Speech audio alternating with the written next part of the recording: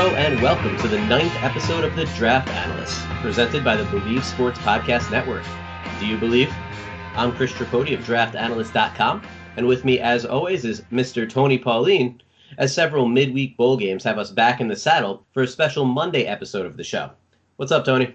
Well, very busy time, Chris, as you can imagine. Bowl season is just kicked off. We'll have a few more games before the Christmas break, and then really the dam breaks with a ton of games. So we've got some interesting matchups, which we're going to get to with several third-day NFL prospects who people don't talk about enough, but I think are going to impact the draft and could be players or producers at the next level.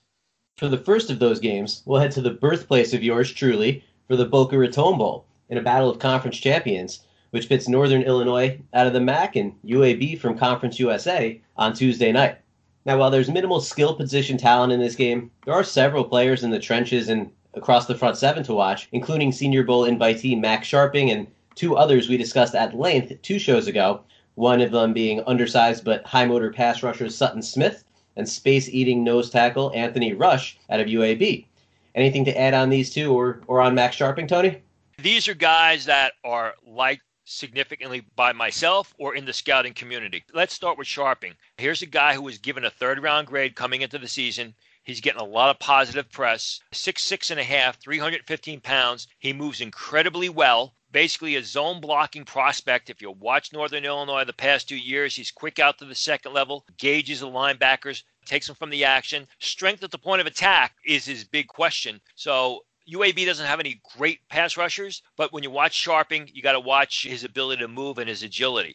Great pass rusher is what Sutton Smith is and what he's been the past 2 years. And as you said, he's undersized. Maybe he's 6 foot. 6'1" at best on a good day, somewhere in the mid to high 220s. But the guy is constantly omnipresent around the ball, disrupting the opponent's plays, exploding the action. I mean, he's a fun guy to watch on the college level. He's not going to project all that well in the NFL because of the size limitations. But as we've said in the past when we've spoken about Sutton Smith, a creative defensive coordinator is going to find a way for Sutton Smith to fit him in as a nickel pass rusher, and I'm sure he's going to be a very good player on special teams. You go to UAB, Anthony Rush has consistently been one of my favorites the past 2 years. Really sort of got it typifies that program. He's not talked about a lot, but he just gets the job done. 6'4.5", 340 to 350 pounds. As we spoke about after the Conference USA game when UAB beat Middle Tennessee, he was consistently double-teamed and triple-teamed in the middle of the field. I think he ended up with 3 tackles for loss of 5 tackles. Finds a way to get penetration where if he can't make the play, he's disrupted the offensive line enough so one of his defensive teammates can make plays. I presently right now have him as a 6th, 7th round prospect. He's a guy who I'm excited to see how he tests his athletic numbers. Is he just a big guy or is he somewhat athletic? If Anthony Rush of UAB has good athletic numbers, he's going to get drafted because, I mean, he's the surest thing to a pure nose tackle as we're going to see in the 2019 draft. One other guy to mention from Northern Illinois, their cornerback Jalen Embry, guy who was ignored by scouts coming into the year, 5'11", 180 pounds, 4.55 speed, plays big football. He's aggressive, solid ball skills. Don't think he's going to get drafted, but he'll be signed after the draft. Could make it as a dime back special teams player. One guy that won't be playing for Northern Illinois because he got injured, guy I like a lot, Albert Smalls, cornerback, 6'1.5", 205 pounds, was a very productive player for Northern Illinois the past 2.5 years. Unfortunately, he's injured. Again, it's not going to get drafted, but if he's healthy, he'll be signed after the draft by a team. Now, the absence of an offensive tackle who you called a super sleeper back in September steals some of the intrigue from our next game, which is Wednesday's Frisco Bowl between 7-5 San Diego State and 8-4 Ohio. But there is another offensive lineman, as well as one of the Mountain West's top running backs, that will still be on the field for the Aztecs. Juwan Washington is that running back, missed 4 games in the middle of the season due to a clavicle injury, averages over 100 rushing yards per game. He had 31 carries for 158 yards last time out against Hawaii. He's eclipsed that 100-yard mark in 4 of the 8 games he's played this year, so he's definitely a guy to watch. Tony, what are your thoughts on him and any of the other potential NFL players in this particular game? Let's first get to that offensive lineman that I referred to as a super sleeper. That would be Tyler Romer, the offensive tackle who is no longer, from what I'm told, at San Diego State University. was suspended indefinitely from the program. As we reported here, what I'm told was he missed meetings because he was having a leg injury, specifically a knee injury, checked out. That led to some bad blood between he and the coaching staff. He was suspended. I'm told he's out of school. He's seriously considering entering the draft, Tyler Romer. That could eventually come to fruition rather than him transferring. I think it's a mistake. I think he should transfer, but the guy's got a tremendous amount of upside. I said he would be the next great offensive lineman to come from the San Diego State program since Kyle Turley, and I believe he has that type of ability. But if he comes out as after this year and doesn't play more college football, doesn't physically mature, I don't know that he's ever going to realize it. Deshaun Dixon, who played just inside of Romer, is another offensive line prospect from the Aztecs. Presently, I have him graded as a fifth-round choice, 6'4",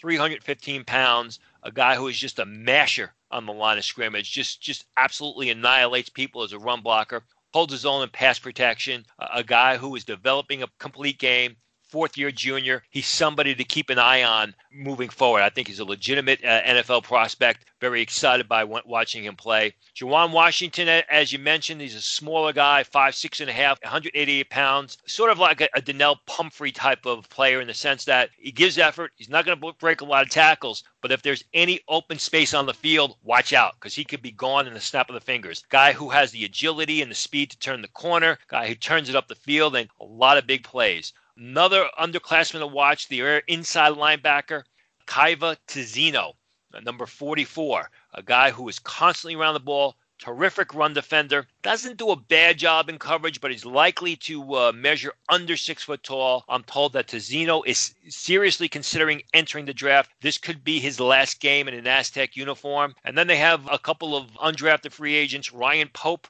the right tackle, 6'5.5", 312 pounds, was given a seventh-round grade by scouts entering the year. I think he's more of a undrafted practice squad type of player. And Fred Trevelyan, the wide receiver, guy makes a lot of big plays. I have him right now as a priority free agent. Comes up big for them, decent size, 6'1", 188 pounds, runs in the high 4.4s, plays even faster. And again, a guy who's not going to be drafted. We signed after the several rounds are over. I don't know if he makes the roster, but definitely a practice squad consideration. As far as Ohio's concerned, they really have no draftable prospects. They haven't had any draftable players for a while. And the fact that they are consistently winning 8-9 games a season is just a testament to the coaching there. On paper, I don't know how Ohio stays with San Diego State in this contest, but they always find a way to do it. The final bowl game being played this week is the Gasparilla Bowl in Tampa between 8-4 Marshall and 7-5 South Florida, where the Bulls are actually a slight underdog despite what is essentially a home game. They're coming in riding a 5-game losing streak after a 7-0 start, which certainly explains that. This one is by far the most intriguing of the 3 games we're previewing on this podcast. You have skill position talent, you have prospects in the trenches, you have a Senior Bowl attendee in Thundering Herd receiver Tyree Brady. You could say this game has it all, at least relatively speaking, for a mid-December bowl game. Who has you most excited for this one, Tony? Yeah, well, there are a couple of pass catchers at the top who you mentioned. We'll start off with the one you mentioned, Tyree Brady, a guy who, glad he's going to be at the Senior Bowl. There are a lot of scouts who really like him. 6'2.5", 205 pounds, runs in the low 4.5s, plays a little faster. Big, tough receiver, consistently comes away with a difficult grab, shows great focus and concentration, reliable hands. I think because he's a receiver who doesn't run in the 4.4s, he's going to go in the last day. But I definitely think that Brady, probably going to be a 5th, maybe 6th round choice, could end up as a 4th receiver at the next level. Also has some return skills, guy who does the little things well. Not only a good pass catcher, but also blocks well. The other pass catcher I'm excited to see in this game is South Florida tight end Mitchell Wilcox, 4th-year junior, a guy that's shown great improvement in his game the past 2 years, 6'4", 245 pounds, runs and plays in the 4.7s, a guy that finds a way to get down the field, creates mismatches in the secondary, catches the ball extremely well. So a great jump in his production. Not a bad blocker. It's not his forte, but it's not because of lack of effort. Definitely gives effort and has some upside because he's got some growth potential. I've not heard that Mitchell Wilcox is going to enter the draft this year. It wouldn't surprise me, but he's a guy that scouts really like a lot and a guy to keep on your radar moving forward. I like Marcus Norman, the tackle from South Florida. I presently have him graded as a 5th-round choice, 6'5", 300 pounds, has shown a lot of improvement in his game, which hasn't been the case with Greg Reeves, the outside linebacker, 4th-year junior. Entering the year, I had him graded as a 3rd-rounder. I've moved him down to a 5th-rounder. He's been asked to do more things. Prior 2 years, in 2016 and 2017, he was used more up at the line of scrimmage and asked to rush the passer. Did a terrific job of it. Really, he's been asked to play more in space this year. Hasn't seemed to react well to it. I think he's got a good upside. 6'1", 235 pounds. Runs in the 4.6s. It's just that he has to develop a complete game before he's going to be graded much higher. That's it for episode number 9 of The Draft Analyst, presented by the Believe Sports Podcast Network. Do you believe? If you're enjoying the show, please subscribe wherever you get your podcasts and leave us a rating and a review, and feel free to send us questions to answer on the show. Don't forget to visit draftanalyst.com as your go-to resource for information on this year's bowl games. We'll have in-depth coverage of even the most obscure of games, including grades and rankings of every NFL prospect in each game. We'll be back again Thursday on our normal schedule to break down what to watch for in the Friday and Saturday games before bowl season takes a few days off for the Christmas holiday. For Tony Pauline, I'm Chris Tripodi, and we'll see you soon.